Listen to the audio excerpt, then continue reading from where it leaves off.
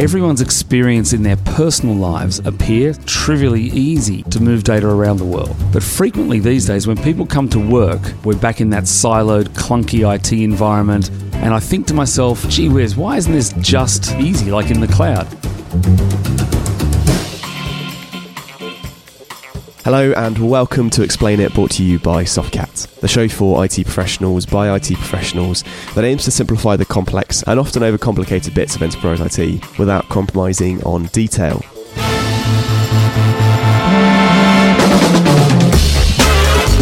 I'm host Michael Bird, and over the next 30 or so minutes I'll be challenging our panel of experts to take a different area of the IT ecosystem and of course explain it. In this episode, we're going to be taking a look at unstructured data. And with me to help explain, explore and understand is Dylan Foster-Edwards, who is Softcat's head of the Office of the Chief Technologists. Now, Dylan, this is your second time on Series 2 of the show.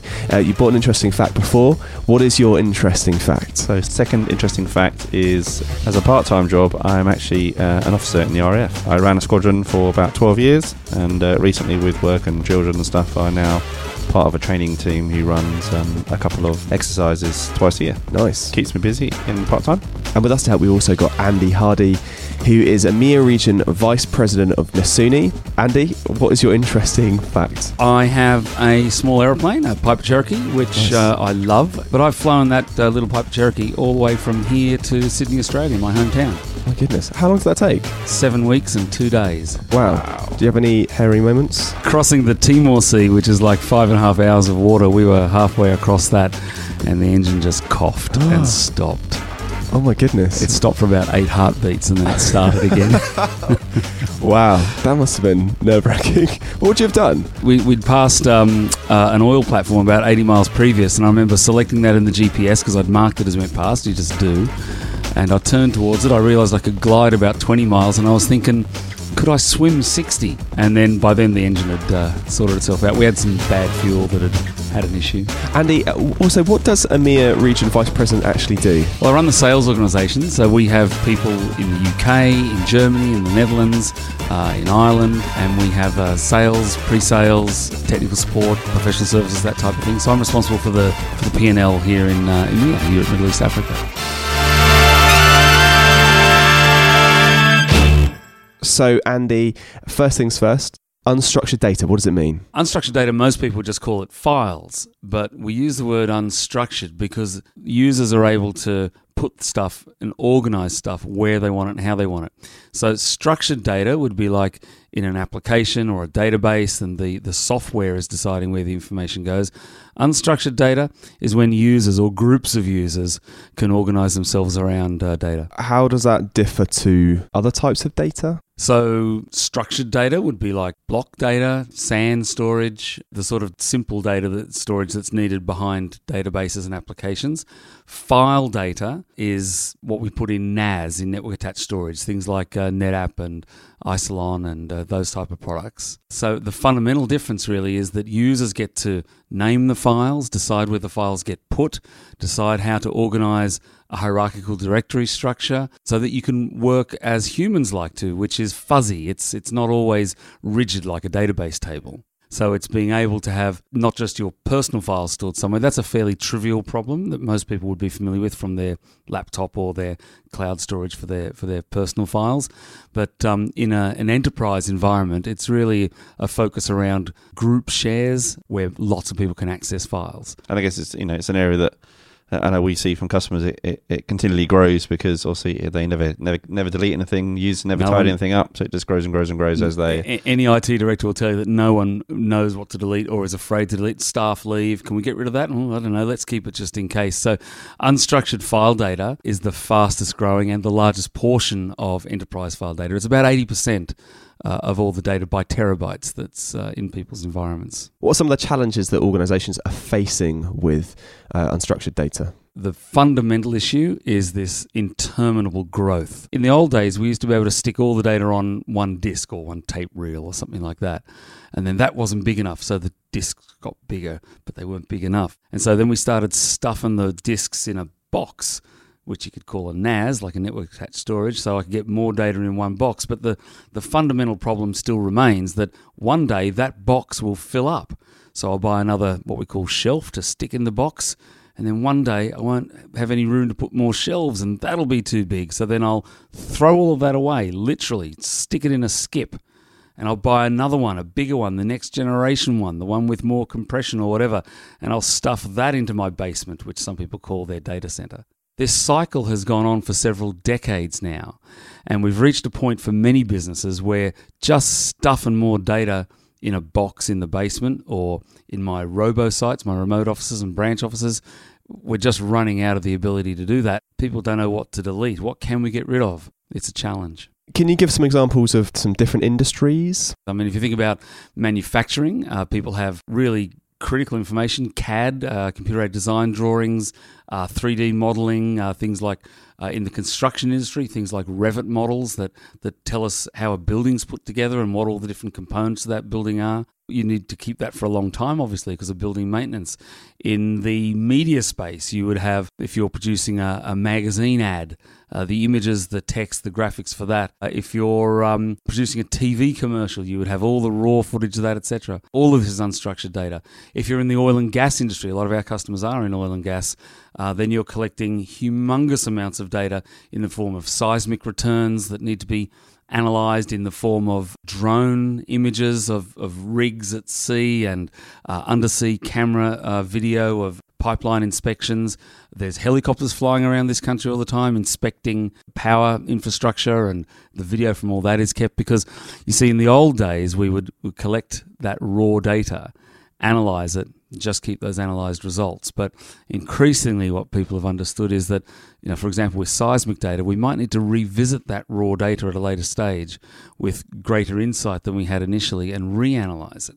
And so there's this great reluctance to throw it away. It's valuable and we might need to work with it again and again. But having said that, the vast bulk of what we store will never be accessed again. We don't know which needle in the haystack we're going to need later. But that's the nature of the problem across a range of industries. It just grows and grows, and it's business critical, valuable information. And if I can't get it, it may be that I can't do my job, that I can't satisfy a customer process of some sort. And of course, that affects revenue. Why is that data so hard to manage? Unstructured data is a growth problem. It's a capacity problem. And we haven't yet talked about really how you store it. But, historically, it's been in your own premises. And so at some point, you're going to have to expand those premises, build bigger data centers, invest in technologies which let you somehow compress it. And alongside that, I've got to do something else as well besides merely store it. What if I lose it? How am I going to get it back? And there's a few different aspects of that backup and restore process and business continuity and disaster recovery that we have to take into account. Long story short, we need to make another copy of all that data. In fact, we make several more copies of that data, what's called secondary data, so that we can recover a past version of a file. Another challenge that's associated with that backup process is the backup window. It can take more time than we have to make that secondary copy of data. So we have all sorts of techniques for trying to speed that up and snapshot approaches and so forth. But fundamentally, people run out of time to make that backup copy. And then lastly, if I'm making a whole copy of my files and compute systems elsewhere for disaster recovery in a DR site, then I've got the problem of how am I going to fail over to that, as well as the cost of having all of that secondary data. So these challenges all multiply as we grow this, and it's growing exponentially. I was just going to say about growing is an issue because the technology we've got is increasing the size of the files. We've been working a bit with police forces. They have body cameras, and they're just moving to the next generation of body cameras. And the data increases like 4 times the size it was previously. And another problem that goes with all this data is what we call retention. So it may well be that I might need to look back at data from a very long time ago. And again, it's really hard for me when I'm storing this stuff as an IT guy to know which data and when. But if you think of the problems around medical processes, clinical imaging, for example, it may well be that someone's condition recurs and we need to go back and get past images and compare them to now. And of course, in a clinical setting, I kind of want that past image really quickly, and that's quite difficult to do. And then there's a fresh challenge, and that's around security, people getting their data corrupted by bad actors, people who want to ransom money from you, because they want to take control of the access to your data by encrypting it potentially, and other challenges like that. So for an organisation then, what options do they have to manage this unstructured data? There's three main options. First of all, I could have it all on-premise in standalone NAS, so that's network-attached storage. That's storage that has a file system built into it. Secondly, I could have a hybrid approach where the solution is partly on-premise and partly in the cloud. And then there's also a third approach, which is to have a 100% pure cloud solution. Okay, so let's talk through then the option of fully on-premise. Sure. So if I'm an organization with a main office with 1,000 users, let's say, and I might have a dozen or even hundreds of smaller offices with smaller numbers of users, what I would do for the on-premise solution is I would put a large NAS array into the main office, because I would have a lot of people with their data in one system. I'd probably have a replica copy of that, either on the same site or perhaps at a remote site or a separate disaster recovery site, to protect me from that risk of losing that site or losing that system. I would also have to implement at that large site backup, and then I would also have to have similar solutions, different sizes, perhaps smaller in my robo sites, my remote offices and branch offices. Those systems will let users access files in that local system quite readily, but it typically is the case that to access the files from far away from another site, I would use the WAN, and that's a very expensive thing, a wide area network, and it can also be very slow. As the files get larger, it certainly gets slower. Okay, so that's fully on-premise. And then what about the hybrid model? The hybrid model would entail having part of the solution on-premise. That would typically be the file storage. And then they might have cloud elements for the backup. And it might be that in some of their robo sites, their remote offices and branch offices, they decide that they can do without having a local copy of the data and access those files from the cloud. If it's just personal files that people need, then it's trivially easy to get it in the cloud. But if it's a large amount of data for those sites, then that might be a more challenging problem. But there are ways to stitch together, as people have sort of started to figure out how to get the infrastructure into the cloud, a combination of on-premise and cloud. And then finally, all cloud? Well, all cloud's something that's growing in popularity. And when I say cloud, I might be talking about public cloud, vendors like some of our partners like AWS and Microsoft Azure and IBM Cloud Object Storage and Google GCP, Google Cloud Platform. But equally, when we talk about cloud, it may be on-premise.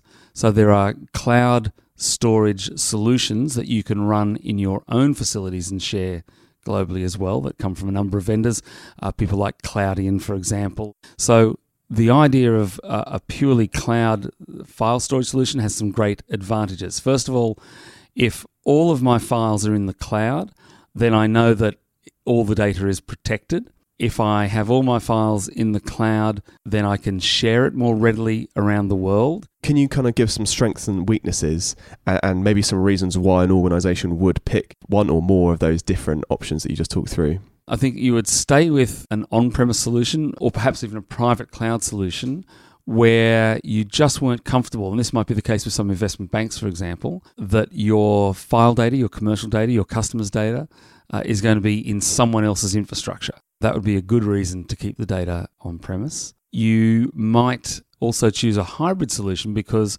your approach to solving the performance problem is to keep hardware local and then have the backup and the secondary data copies in the cloud. The problem with that, of course, is with both of those approaches, of course, is that you're still left with the fundamental issue that you will run out of capacity and you will have to buy more and you have to invest large amounts of capital in order to grow and expand and duplicate that data.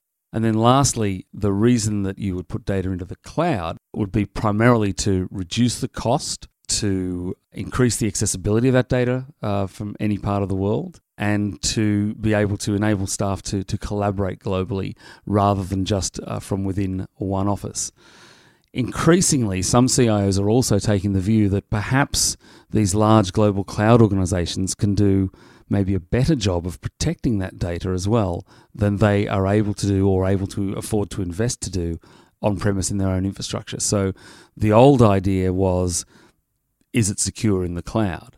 The new idea is, how can I be as effective at keeping it secure on-premise as some of these large global cloud vendors might be able to do? But then we've got some other trade-offs to consider. So what are the disadvantages then of going all cloud? So in terms of data sovereignty, it's very often the case, sometimes for regulatory reasons, sometimes just for purely corporate politics issues, that my German operations might decide that they really want files to be stored in Germany.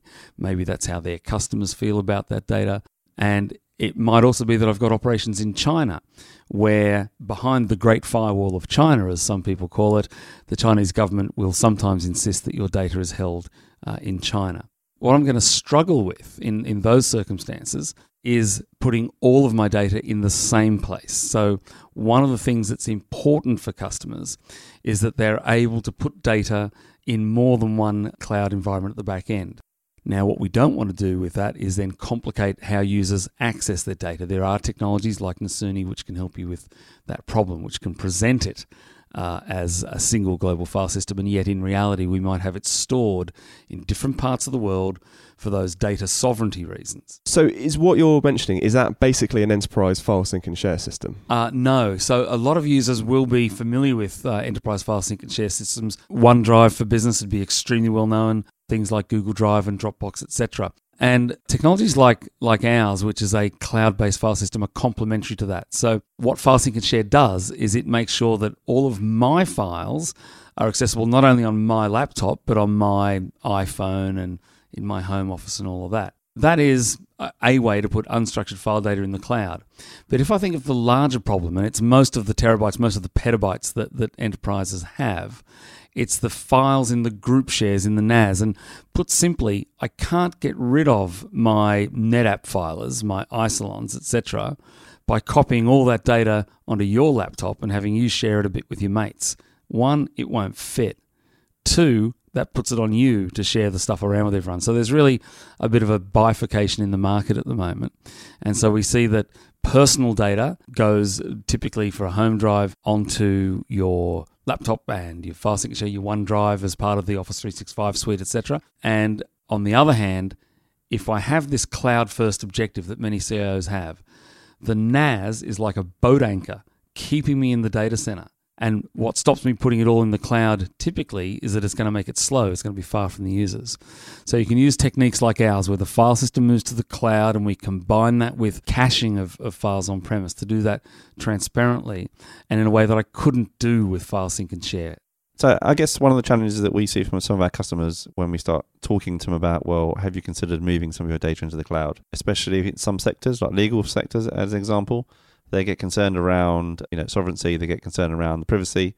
Why don't you talk to us a little bit about how what you guys do can help or support or alleviate some of the challenges they may feel by moving that data that they've got their arms around in their data center to someone else's data center or in the cloud? You've touched on something really important there, which is data privacy. And I think for a lot of customers, it's more important than even the data security consideration. Here in Europe, the big concern which affects all European corporations and lots of North American and other global corporations that have operations here is GDPR. And it requires that if we have someone like a third party access that data, that we disclose that. So the concern that immediately springs to a lot of people's minds is, well, if I'm putting all this data in the cloud, how am I going to keep that data private? And there's a couple of different ways that people look at that. You'll hear lots of people talk about it's important that we keep data encrypted in transit and at rest. So keeping data secure in transit is using things like TLS encryption over the wire. Keeping data encrypted at rest is just a question of encrypting it and then storing it.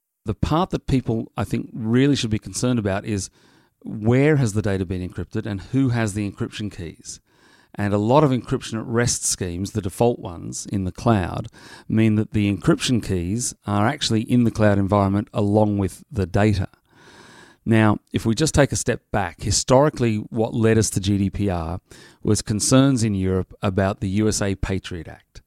The USA Patriot Act says that the cloud vendor, they're typically American corporations, is duty-bound if the US feds or other agencies ask them to disclose the data, to give it to them and to give it to them decrypted. So they will subpoena the cloud vendor. They will get a copy of the data just by asking, and that cloud vendor must not tell you that they've done that. Of course, both of those things, not disclosing it and doing it in the first place, are in contravention of our regulations here in Europe. Yeah, I mean, that's to be honest, most of the law firms have been the reason why they've avoided it. So they're looking at solutions to ensure that no one can reader data without them knowing about it. The silver bullet here is pre-encryption of the data before it goes to the cloud.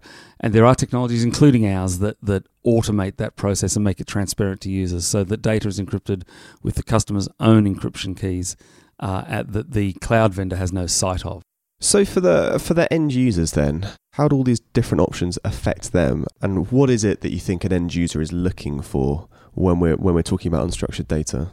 On the whole, end users kind of don't care about the infrastructure. They just want it to be invisible to them. Yeah. But I think there are some aspects of this that impact end users. First of all, everyone's experience in their personal lives of using cloud services make it seem, and it is for the user, trivially easy to move data around the world. But frequently these days, when people come to work, it doesn't really work like that. We're back in that siloed, clunky IT environment. And I think to myself, gee whiz, why isn't this just easy like in the cloud? So users' expectations have risen. They just want it to be straightforward and easy, and that's one of the reasons that increasingly CIOs have a cloud-first strategy. On top of all those commercial and technical advantages, we want a user experience which is cloud-like. The other thing that users care about when they're at work is their ability to collaborate with other users. Think about a building design model, a Revit model, or a 3D CAD model for a design of a car component or something. I might have some of the right engineers in London, and I might have some of the other engineers in Kuwait and others in India, and I might want them to be able to collaborate on all of the same things at the same time. And of course, moving unstructured data into the cloud opens up the ability to do that. And some vendors like us have technologies for global file locking that enhance that and make that way of working seamless globally. I guess one of the things that we see, manufacturing was one. We work with a couple of car manufacturers and construction companies. They're always complaining that, as you say, the users don't really care. They just they open the file, they save it, they're not really worried, and they end up with having multiple copies of the same thing all the time. They would love to get to a position where there can just be one copy and it can be shared wherever they are, whether they're opening it here, opening it in another country, so there's never a duplication. So that is one of the key advantages of doing what we've done at Nasuni, which is to move the file system from the edge into the cloud itself. One of the things that lets us do is just have that one gold copy of the file and all of the deltas for that file, no matter where in the world that they came from. We can keep that as an infinite number of changes to the file. And that lets us do a couple of things. One is we solve that commercial problem of not duplicating data. Two is we can enable users to collaborate globally. And thirdly, it means that we can go back to past points in time quite rapidly. Let's talk a bit about the future then. What do we see as the future for unstructured data? Is it all going to be in the cloud? Look, I think that CIOs are driven by reducing cost and improving user efficiency as well as reducing risk. And I think that we're heading rapidly towards a point where I'll be able to minimize risk, certainly minimize cost, and have the best user experience without having any on-premise infrastructure. I think that's really where we're headed. Today, I still need some on-premise infrastructure, but the more I can reduce that, the more I can shrink that down, the less capital I have to spend on that, the less risk I take in managing that. Whether that cloud destination is on my premises in one location using an on-premise cloud technology stack, or whether it's in Amazon's basement or Microsoft's basement, is kind of a moot point. And so for me, the future is that the on-premise infrastructure data center evaporates, it goes away. So then if it's all in the cloud, does that mean that because the platforms are so reliable and so secure, that we won't then need to back any of that stuff up? People will always need a way to go back to how data was at a previous point in time. The question is, what's the most efficient way to do that? One of the most pressing reasons to do that is ransomware. We see that it's becoming a growing threat. So in the worst case, my ultimate line of defense is being able to go back to how that data was before that encryption event took place. So that's just one reason why the need to recover data will never go away. However, I think that the need to make a secondary copy of data again and again and again, which is the way we've historically done backup, I think that will go away. Because what we're able to do, particularly if you have the file system in the cloud, the file system is able to track all of the deltas for all of the files. Then I have a way that I can very rapidly in fact, practically instantly go back to a previous version of a file or a whole bunch of files in a project, or a whole share, a whole volume, or even all of the volumes if I need to that past point in time. We're able to do that, however, without making that secondary copy and spending all that money. The technique has existed for a long time in snapshots. It's just tracking deltas. But the constraint historically has been that I could only track those deltas to the limits of the box or the disk that I could put that in my NetApp array or whatever in the basement of my office. So the big change that I see is the ability to provide really rapid business continuity, even if I've had my files encrypted or we just bug it up and change them inadvertently or whatever it may be, even if I lost a data center because the techniques that the cloud vendors use mean that they're resilient to the loss of servers, racks, even whole data centers if you pay enough. That obviates for me the need for traditional secondary storage. So I say don't do secondary storage for file data. It's dumb and it's expensive and it's slow. Okay, so from a user perspective, let's talk about the future then. Will there be a scenario where users will basically just, hit save? The computer intelligently knows where the user would want it to be saved to, the folder or whatever. Well, for personal files, that sort of happens now with technologies like OneDrive, and that's great. But I think that for group share, the power of unstructured data is that we get to choose as a group or perhaps as a business process how we're going to organize a process, how we're going to organize our data.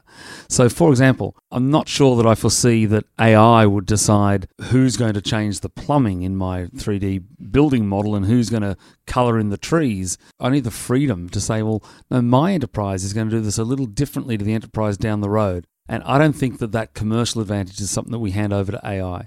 I think AI, of course, can speed up processes, can give us fresh insights and so forth. But for me, the power of unstructured data is that it's unstructured. That really means that users are deciding how it's structured and applying a structure from their own minds to that data instead of having a machine do it. Okay, so to summarise, Dylan, can you provide a bit of a summary? Yeah, sure. So we covered lots of topics with Andy today. So I guess we started off with a definition of unstructured and structured data and the differences between them. And we talked about the types of data, whether it's personal data or group shared data, and why you saw those in different places. We talked about different types of technology that are available. So your more traditional on-prem NAS-based storage, which most organizations use these days, moving to your more common enterprise file sync and share technologies that you get with the likes of OneDrive, Citrix ShareFile, those sort of things that people are undoubtedly using. And now we're looking at the benefits that could be achieved by moving to more cloud file services and the benefits that type of technology can give our users. And we talked around removing that challenge of users and having multiple copies of the same file and how by using cloud-based technology we can simplify that and give those guys the ability to reduce the complexity and reduce the need to hold multiple copies without actually a user needing to really understand how it works. They just save it as they always have done before and it deals with it in the background. We talked around how we can help with the GDPR challenge. Obviously, we've passed that deadline now, but people still need to be compliant.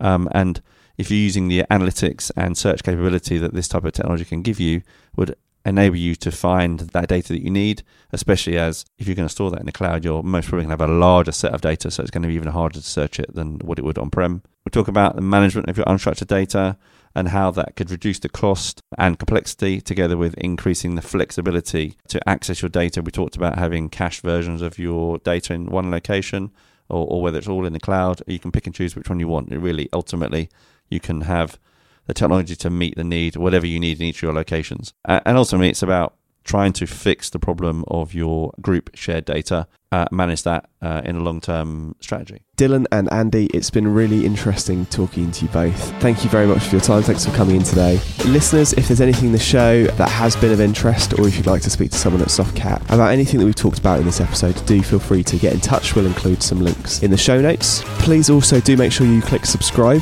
wherever you get your podcasts, and we'll deliver the next episode to your device as soon as it lands. So thank you for listening to Explain It from Softcat.